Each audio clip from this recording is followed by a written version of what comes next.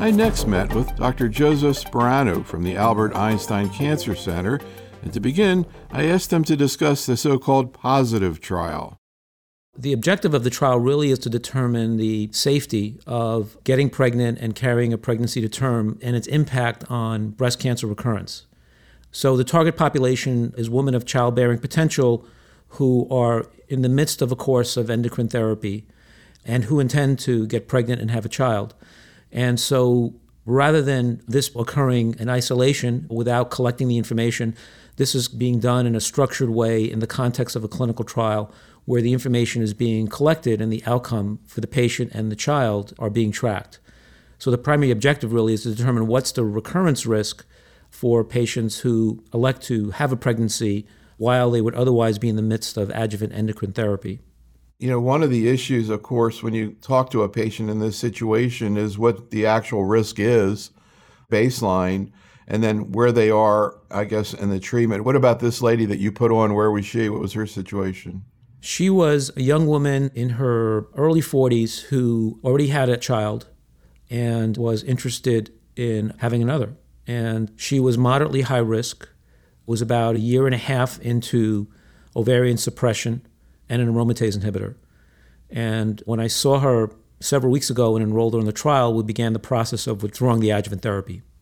In terms of trying to counsel a patient, I'm sure you've done this outside of this trial setting many, many times. I guess one of the questions is there a risk of the pregnancy itself and something about the hormonal changes that occur in pregnancy? And then the other would be, is there a risk in interrupting hormonal therapy, particularly, let's say, before 5 years? And I'm kind of curious, knowing that we don't have perfect answers, if you have an educated patient, maybe even a physician as a patient, who asks you about those two things: A, is there a potential adverse effect of pregnancy itself? And B, what do we know about the risk of having shorter-term endocrine or interrupted endocrine therapy? How do you go through that with them? Well, there's definitely a risk of interrupting endocrine therapy, no question about that. And that's the downside, and that's the definite risk. It's difficult to quantify, but on average, endocrine therapy reduces the risk of recurrence by about 50%. So you would lose that benefit, obviously, if you stop therapy. That's the downside. The good side is that if the patient gets through that period of interruption and resumes endocrine therapy, it appears that endocrine therapy is still of benefit. You don't lose the benefit if you reinitiate therapy. So that addresses the question of the endocrine therapy itself. The second question about the pregnancy, does that confer an additional risk? I don't think we really know the answer to that question, and we may never know in a quantifiable way where we can isolate that risk. What we do know is that pregnancy is associated with an increased risk of breast cancer.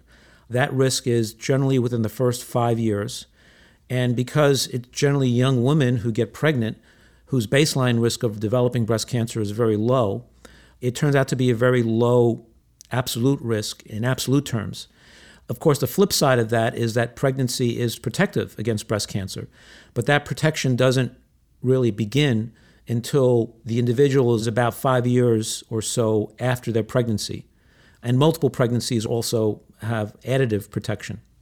So it's a complicated issue in terms of dissecting this all out.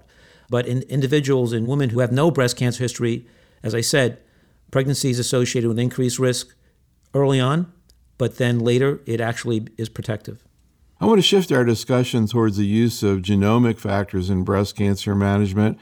Before we talk about invasive disease, how about DCIS and specifically the 7-gene signature recurrence score that's been developed? The DCIS score is a 7-gene signature. It's driven by 5 proliferation genes, PR, and another gene that was developed and then prospectively validated for the first time in the E5194 cohort. This was a woman with largely mammographically detected DCIS who had a tumor less than 1 centimeter that was high grade or less than 2.5 centimeters that was intermediate or low grade. They underwent wide excision and they were followed for recurrence. They did not have radiation. In the midst of the trial, the results of the B24 trial became available, showing a potential benefit from the use of adjuvant tamoxifen in that setting. And the trial was modified. The 5194 trial was modified to allow adjuvant tamoxifen at the discretion of the treating physician. So there were about 650 or so patients enrolled in the trial. The primary results were reported. It was shown that the risk of recurrence of DCIS at 5 and 7 years was in the range of 10 to 15%. So it was higher than what we had hoped it would be. About 30% of the women in the trial received adjuvant tamoxifen. A subset of those women where we had the tissues available, 327, who had clinical characteristics similar to the overall cohort, were evaluated in a prospective, retrospective way by applying this 7-gene signature, the DCIS score. It was found that about 70% of the patients had a low-risk tumor as pre-specified by the DCIS score. So 70% were low risk, 30% were intermediate or high risk. It turns out that the 10-year risk of an ipsilateral breast event, which was defined as either DCIS or invasive cancer, was about 10% in the 70% of patients who had a low DCIS score and about 25% in the patients who had an intermediate or high DCIS score. So what this tells us is that for patients who have low-risk clinical features, as was in this trial, who are treated with wide excision without radiation, who may or may not receive tamoxifen, overall, you'll have somewhere in the range of a 15 to 20% risk of having a breast event at about 10 years. And what the score does is that it allows you to more accurately classify or predict who is going to have an event.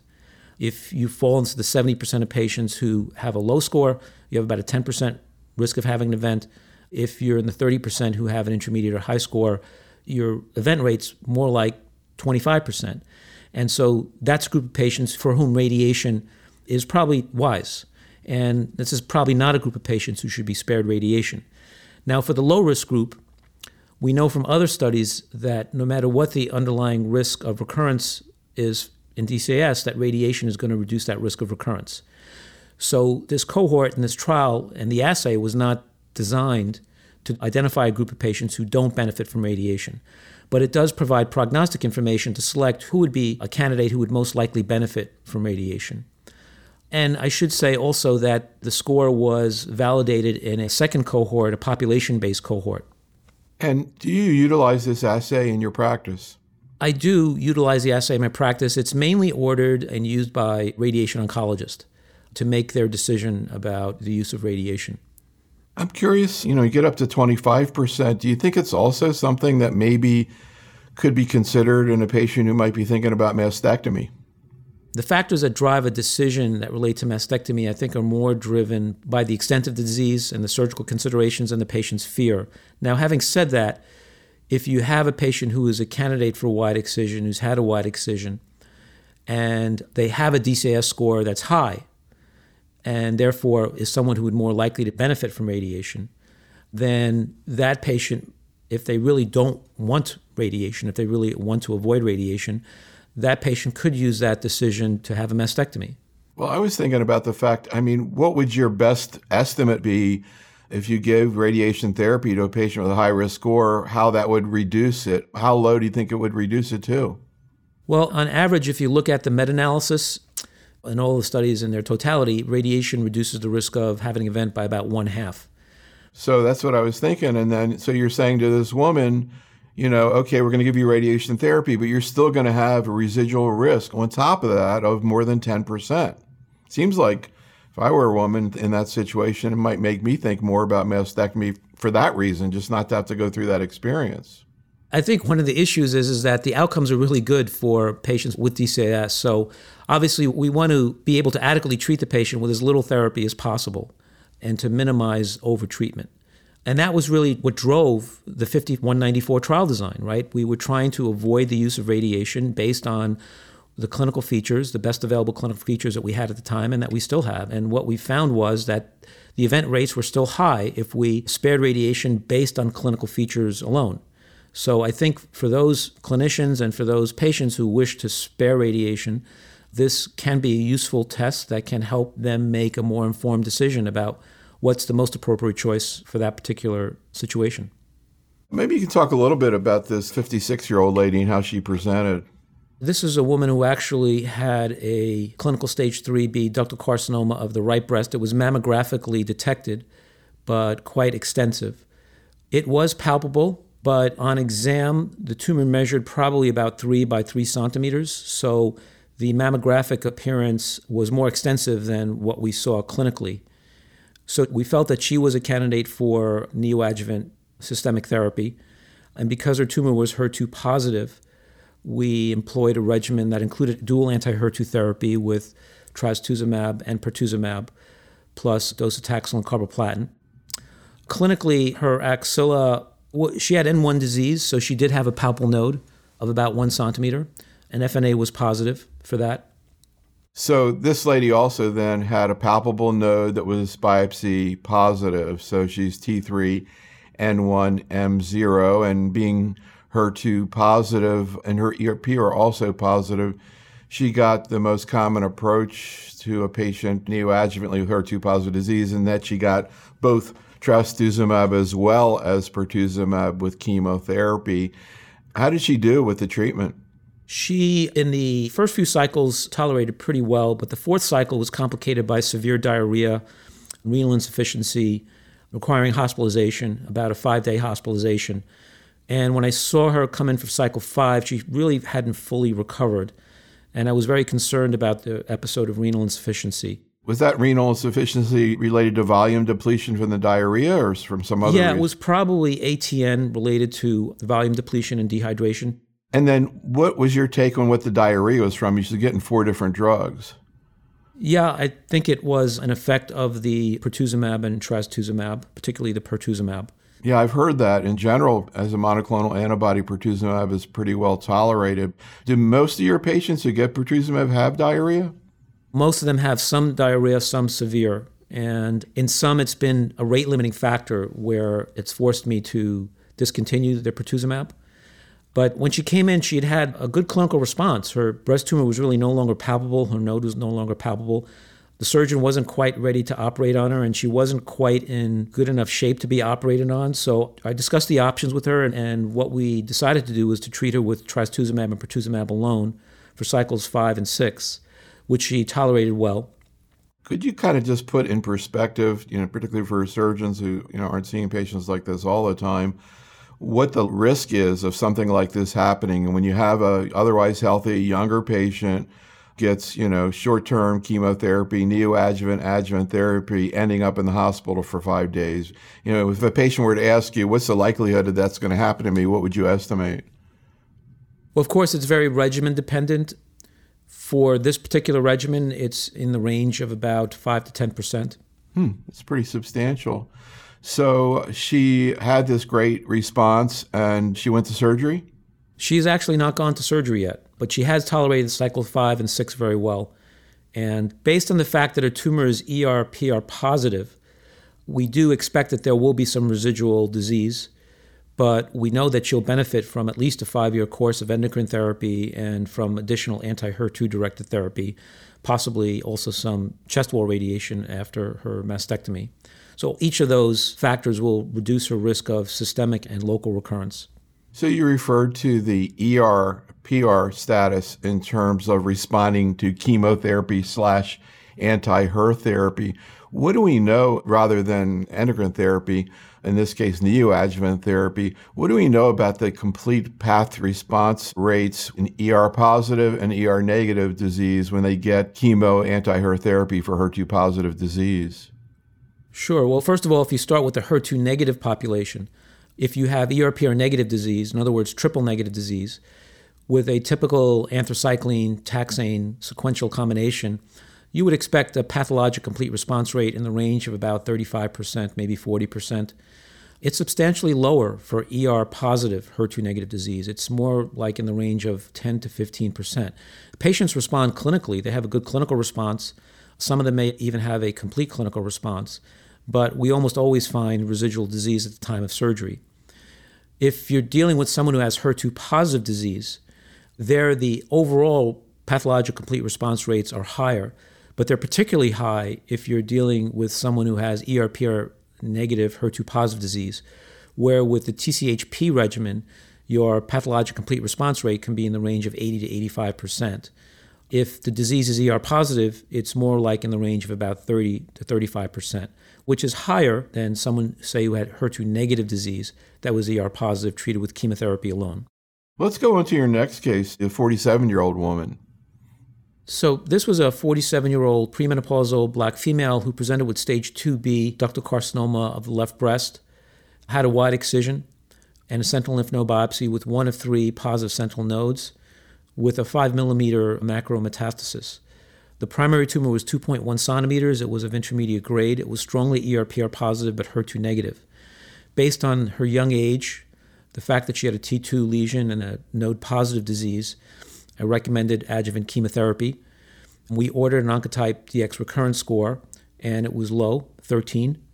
We discussed the options and also reiterated the fact that chemoendocrine therapy was still a recommended standard of care in her case, but that she might be someone who may not derive as much benefit from chemotherapy as we would normally expect or hope. And after discussing the options, this patient elected to receive endocrine therapy and, of course, radiation therapy, but deferred chemotherapy. I'm curious if you can talk a little bit about this woman herself and, what she was thinking, what kind of background she had, what her thoughts were about chemotherapy. Well, I think like many young women, she is someone who would like to avoid chemotherapy if possible and the potential side effects, both short-term and long-term, of adjuvant chemotherapy, but was willing to endure it and receive it if she knew that it was going to be beneficial and that there was a good chance of it being beneficial. She also understood that the stakes were high, that chemotherapy prevents a recurrence and that a recurrence in distant organs is a catastrophic event, that the disease is treatable in that situation, but it's not curable. So I could tell you that I've seen other patients in this circumstance with the same information who've elected to receive chemotherapy. So it's a very individual decision. We will have, I think, a much firmer database, evidence base upon which to make recommendations once we have the results from the TAILOR-X trial, once we have the results from the RxPonder trial, in particular for this particular situation. And I want to go through the data sets that underlie the decision and the future data coming out and really take a step back and think about, here we are talking about a 47-year-old woman with one positive node and not getting chemotherapy. Very interesting. Now, she did not have an axillary node dissection, correct? Correct. So she's like a typical ACOSOG Z11 situation. Do you think if you knew she had, let's say, 4 positive nodes, you would have thought it through differently, or she would have? Regarding the chemotherapy decision, for sure, yes. And I may not have actually ordered an Oncotype in that circumstance because I think the overwhelming evidence would have suggested that this is someone who definitely needs chemotherapy to reduce their risk of recurrence.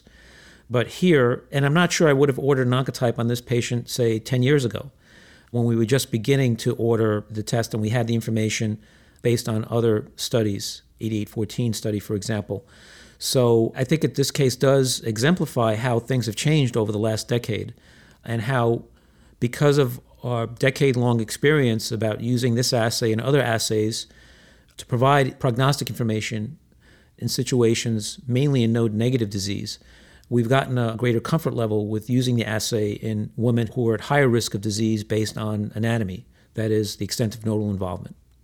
So I know there are algorithms to try to predict whether or not there would be more nodes positive. What would be your estimate in terms of the likelihood that she really has a total of 4 nodes positive? One would need to know specific details and plug that information into the algorithm. And we went through that exercise in this particular patient, and her risk was low. In addition, we knew that she was going to be getting radiation therapy. So for that reason, we elected not to do the completion axillary dissection.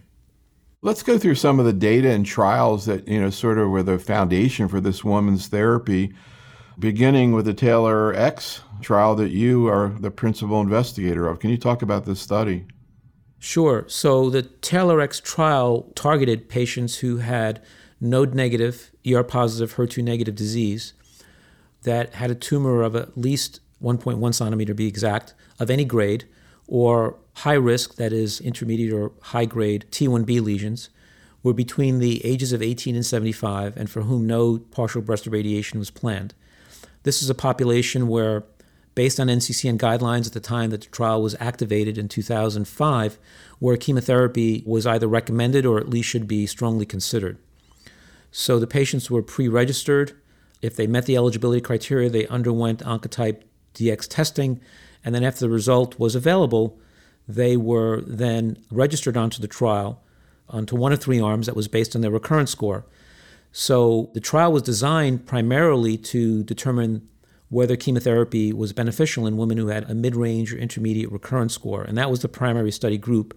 We defined that as a recurrence score of 11 to 25, and those patients were randomly assigned to receive chemoendocrine therapy, the standard arm, or endocrine or hormonal therapy alone, the experimental arm. And just to clarify the point you made before, I think is so important. A lot of people maybe new to oncology don't realize, which is, as you said, prior to that time, I think it was the 2000 NIH Consensus Conference, pretty much the standard of care was if the tumor is a centimeter or greater, chemo, even node negative. Yes, absolutely. That guidance was published, as you said, about 2000, 2001. So this was the default position at that time. So we're still waiting for the results of the randomized arms, of course. There was also a high-risk registry, so patients who had a high recurrence score were recommended to receive chemotherapy plus endocrine therapy, and those patients who had a low recurrence score, very low, which we defined as less than 11, were assigned to receive endocrine therapy alone. We now know the results of the low-risk registry. There are about 1,600 patients enrolled, and at 5 years, there was about a 1% risk of distant recurrence in that group. So in other words, a low enough risk of recurrence that that patient population would not likely benefit from adjuvant chemotherapy, particularly since we know that the benefit of adjuvant chemo is primarily in preventing early recurrence within 5 years of diagnosis. And I guess, as you say, we're waiting for that randomized section of the trial. The other thing that's out there cooking is a so-called RX-Ponder trial. Could you explain what that is? Yeah, the RX-Ponder trial is targeting patients with ER-positive, HER2-negative disease who have 1 to 3 positive axillary nodes, clearly a group of patients in whom chemotherapy is recommended. And they also undergo Oncotype DX testing. If their recurrence score is greater than 25, they receive standard chemotherapy, endocrine therapy. And if it's less than 25, they're similar to Taylor X, randomized to chemoendocrine therapy versus endocrine therapy alone. How about this Plan B trial? The Plan B trial is a trial that has been completed and reported. It targeted patients with HER2-negative breast cancer, patients less than or equal to 75 years of age, who either were node positive or high-risk node negative. The high-risk features included T2 or greater lesions, intermediate or high-grade, hormone receptor negative status or age less than 35, or high UP-PI1 marker. And there was a randomized component of the trial where patients who were high risk were randomized to receive either 6 cycles of docetaxel and cyclophosphamide or sequential epirubicin cyclophosphamide followed by docetaxel.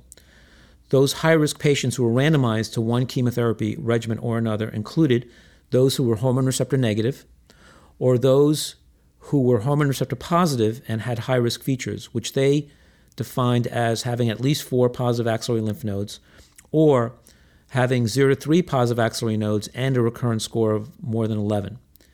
So what's the message that you take away from this study? I think the message is that patients with a low recurrence score, we know from Taylor X, who have ER-positive, HER2-negative disease, node-negative disease, have an excellent prognosis at 5 years with just endocrine therapy alone.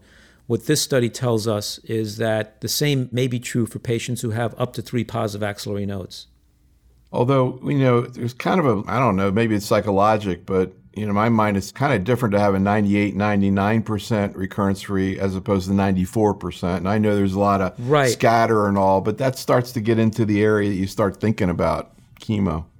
Yes, it's important to point out that the endpoint that they used was disease-free survival, which included not only recurrence, distant recurrence, but local recurrence and contralateral breast cancer. And this 5-year disease-free survival of 94% is actually exactly what it was in the Taylor X low-risk registry. It was 93.8% in the Taylor X low-risk registry, but the recurrence rate was only about 1%. So most of those other events were actually contralateral breast cancers. Ah, I see. Okay. Or other events. So that really is fascinating. Well, I'm hoping you're going to be able to be the first person to explain the MINDAC trial results to me, and so in a way that I can understand. But I can tell you your colleague, Bill Gradishar, is struggling with it. So we're both looking to you to talk a little bit about it. Sure. Maybe you can kind of, first of all, compare what MINDAC was looking at compared to, for example, the RxPonder study. So the schema of the MINDAC trial, it's a complex trial that was designed to try and address a number of questions. But it was a large study. It included about 6,700 patients.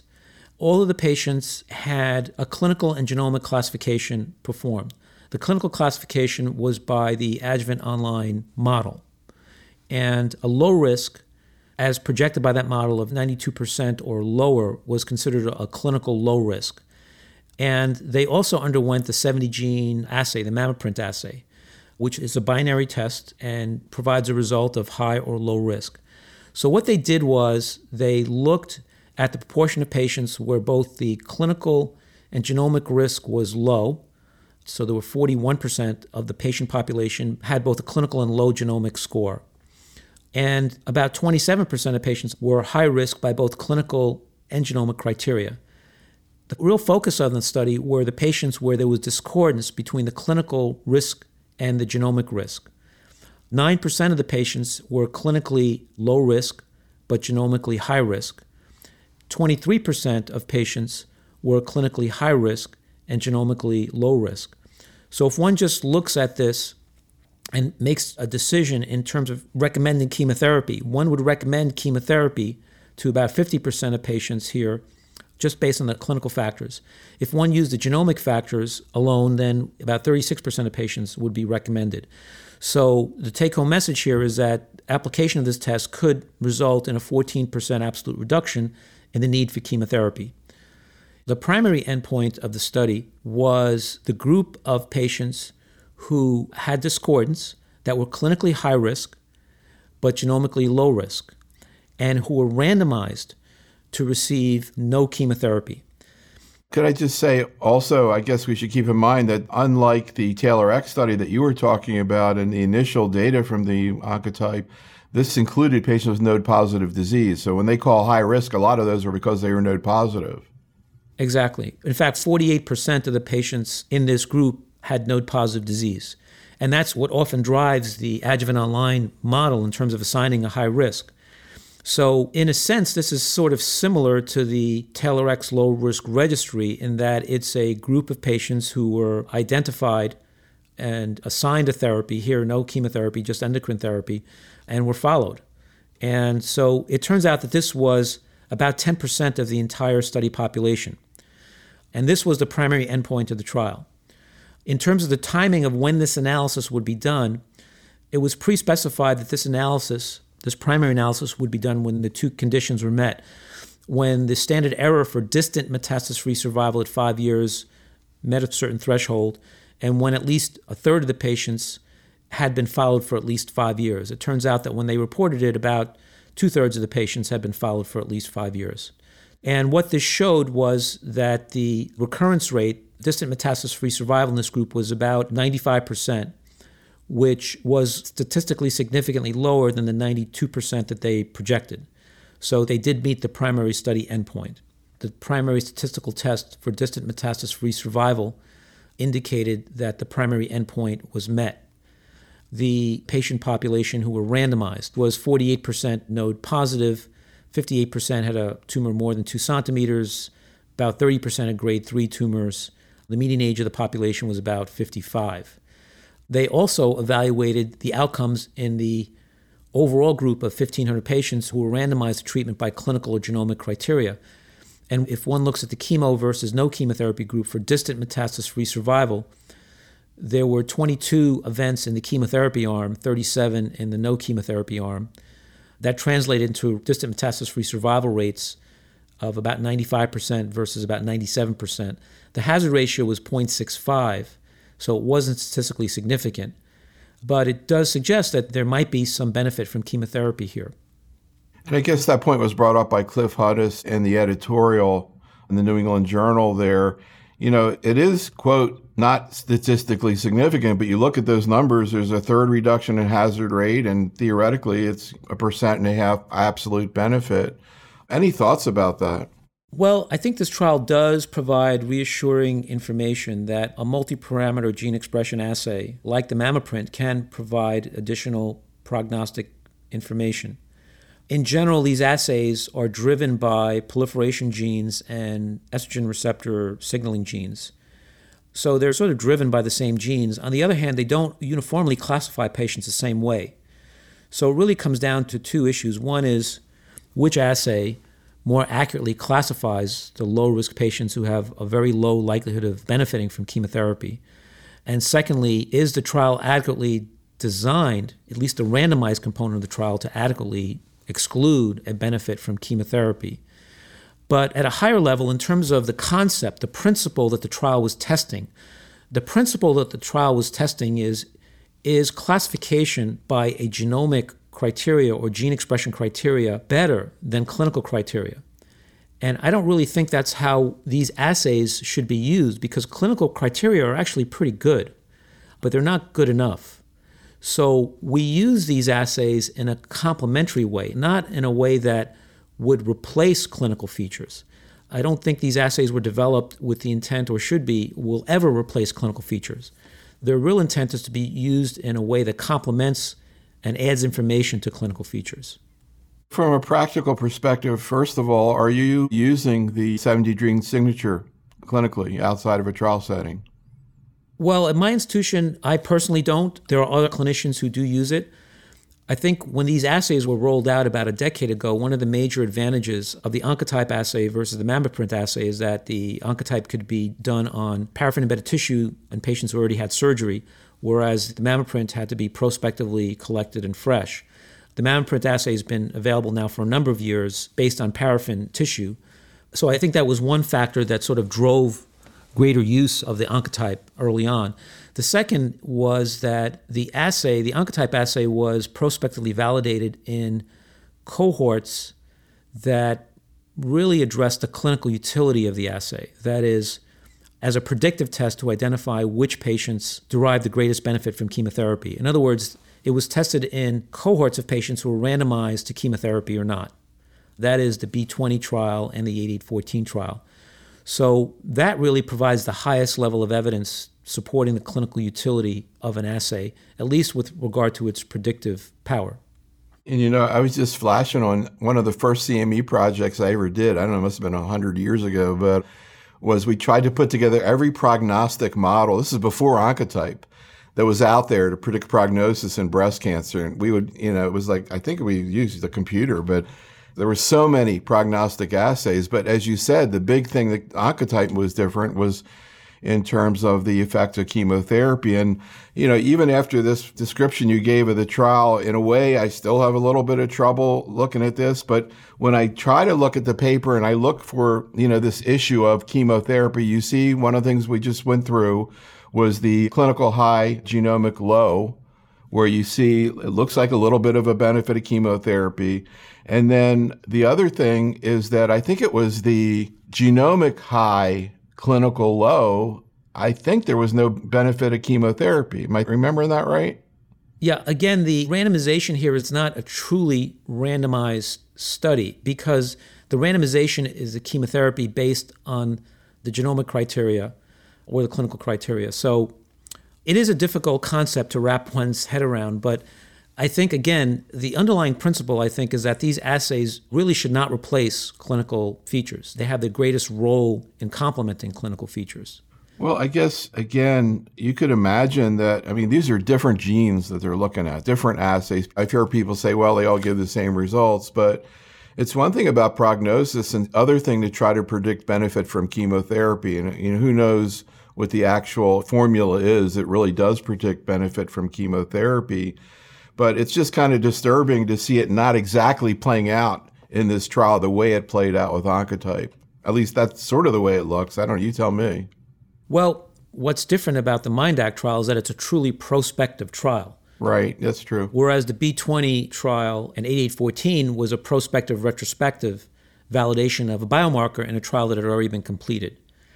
So, the highest level of evidence is provided by truly prospective trials.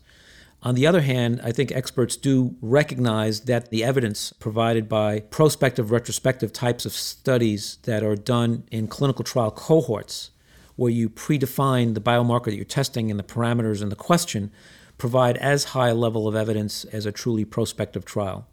So I want to ask you about this poster, if you could comment on that.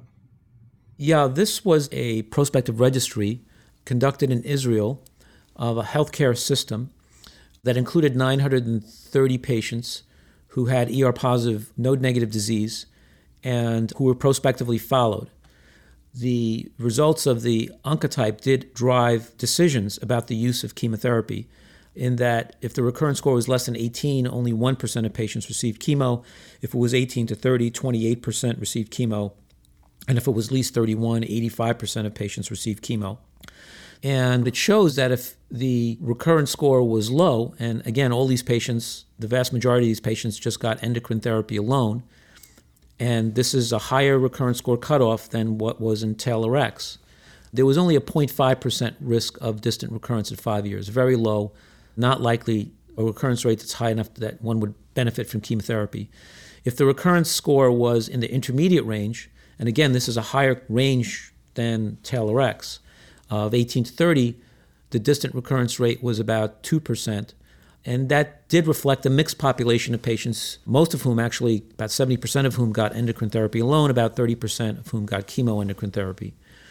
And there was about a 4% risk of distant recurrence in the high recurrence score group, despite the use of chemo and endocrine therapy in the vast majority of those patients. Now, these patients were node negative? These patients were node negative, so this is another prospective study confirming the prognostic utility of the recurrence score, particularly low recurrence score. But it is interesting because people have commented on the New England Journal paper of the TAILOR-X that you had with the low recurrence score, but there it was, 10? The cutoff was 10. And here you're seeing the same thing with the more typical recurrence score less than 18. Yeah.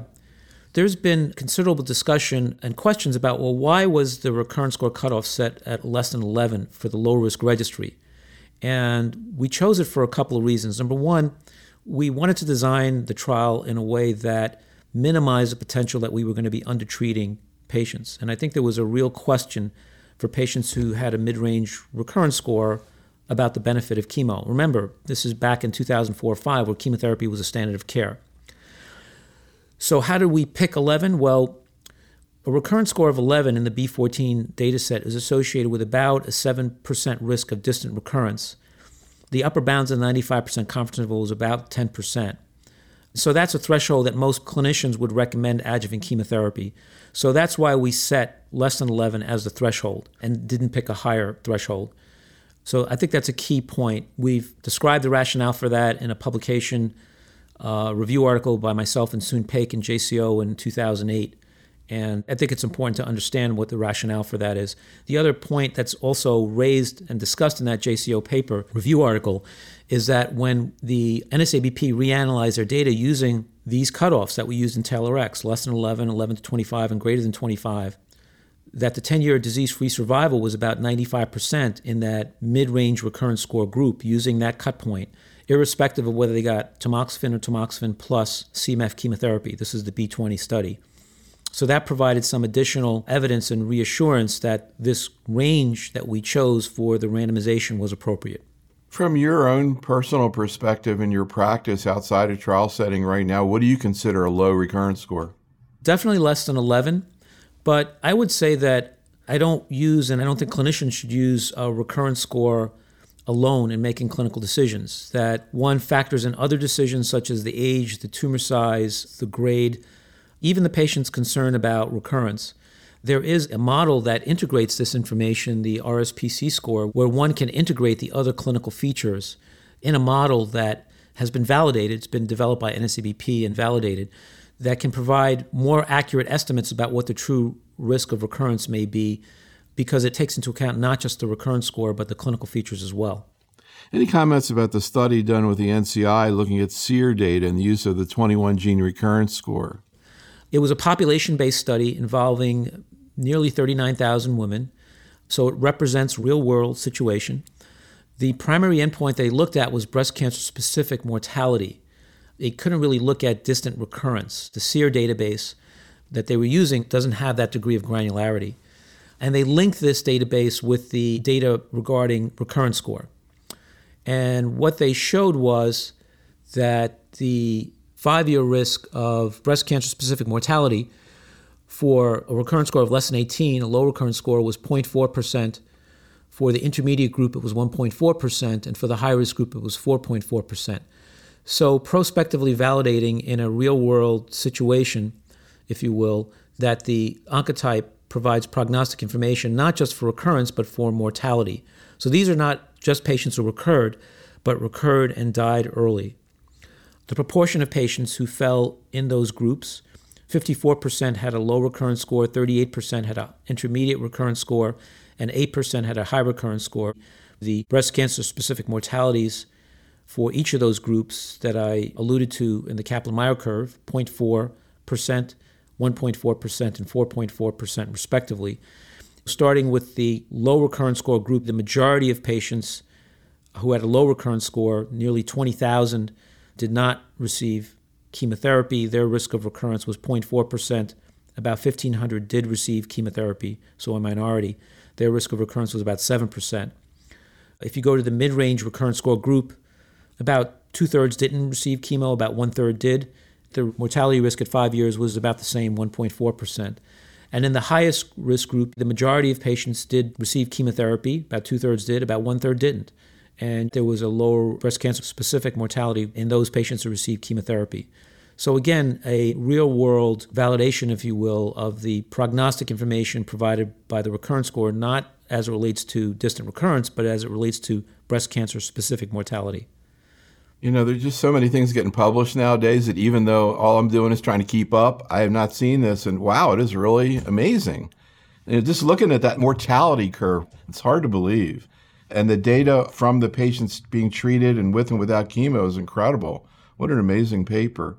Yeah, one of the interesting things about this paper was that one normally assumes that older women do well, but one of the other important observations of this paper was that older women, when I say older, I mean 70 and above, who had high recurrence score, had much worse outcomes than younger women.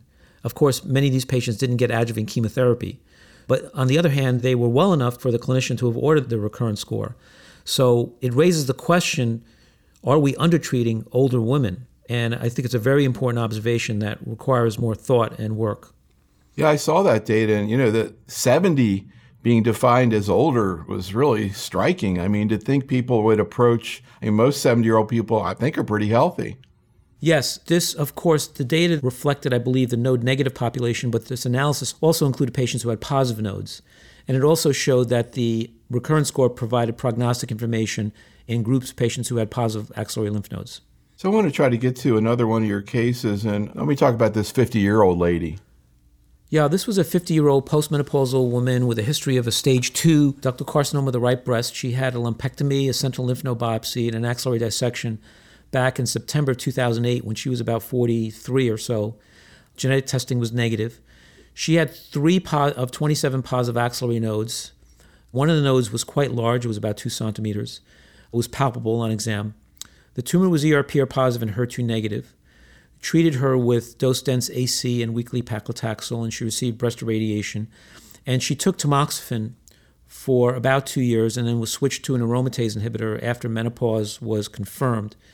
She stopped the letrozole for about 4 months without informing me because of knee pain. And then when she saw me and I impressed the importance of it, and we determined that it was tolerable, that she resumed and seems to be tolerating it well now. And I've recommended that she receive at least a 10-year course of adjuvant endocrine therapy because of what I believe is a very high risk of late recurrence. I'm curious in general, in facing this situation, a lot of people look at the clinical original risk, and this patient obviously with 3 positive nodes. But we have seen some data coming out looking at genomic assays in this situation. Maybe we can talk a little bit about the biology of this and whether or not you think genomic assays have a future in this situation. I think genomic assays may have a role, but I think for right now, clinical features are really quite prognostic for late recurrence.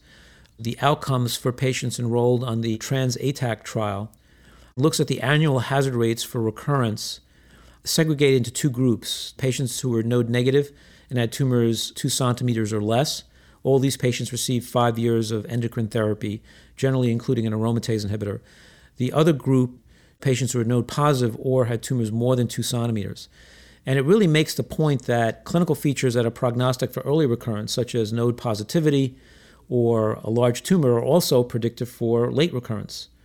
But for me, the take-home message is that high-risk features for late recurrence include node positivity or a large tumor size.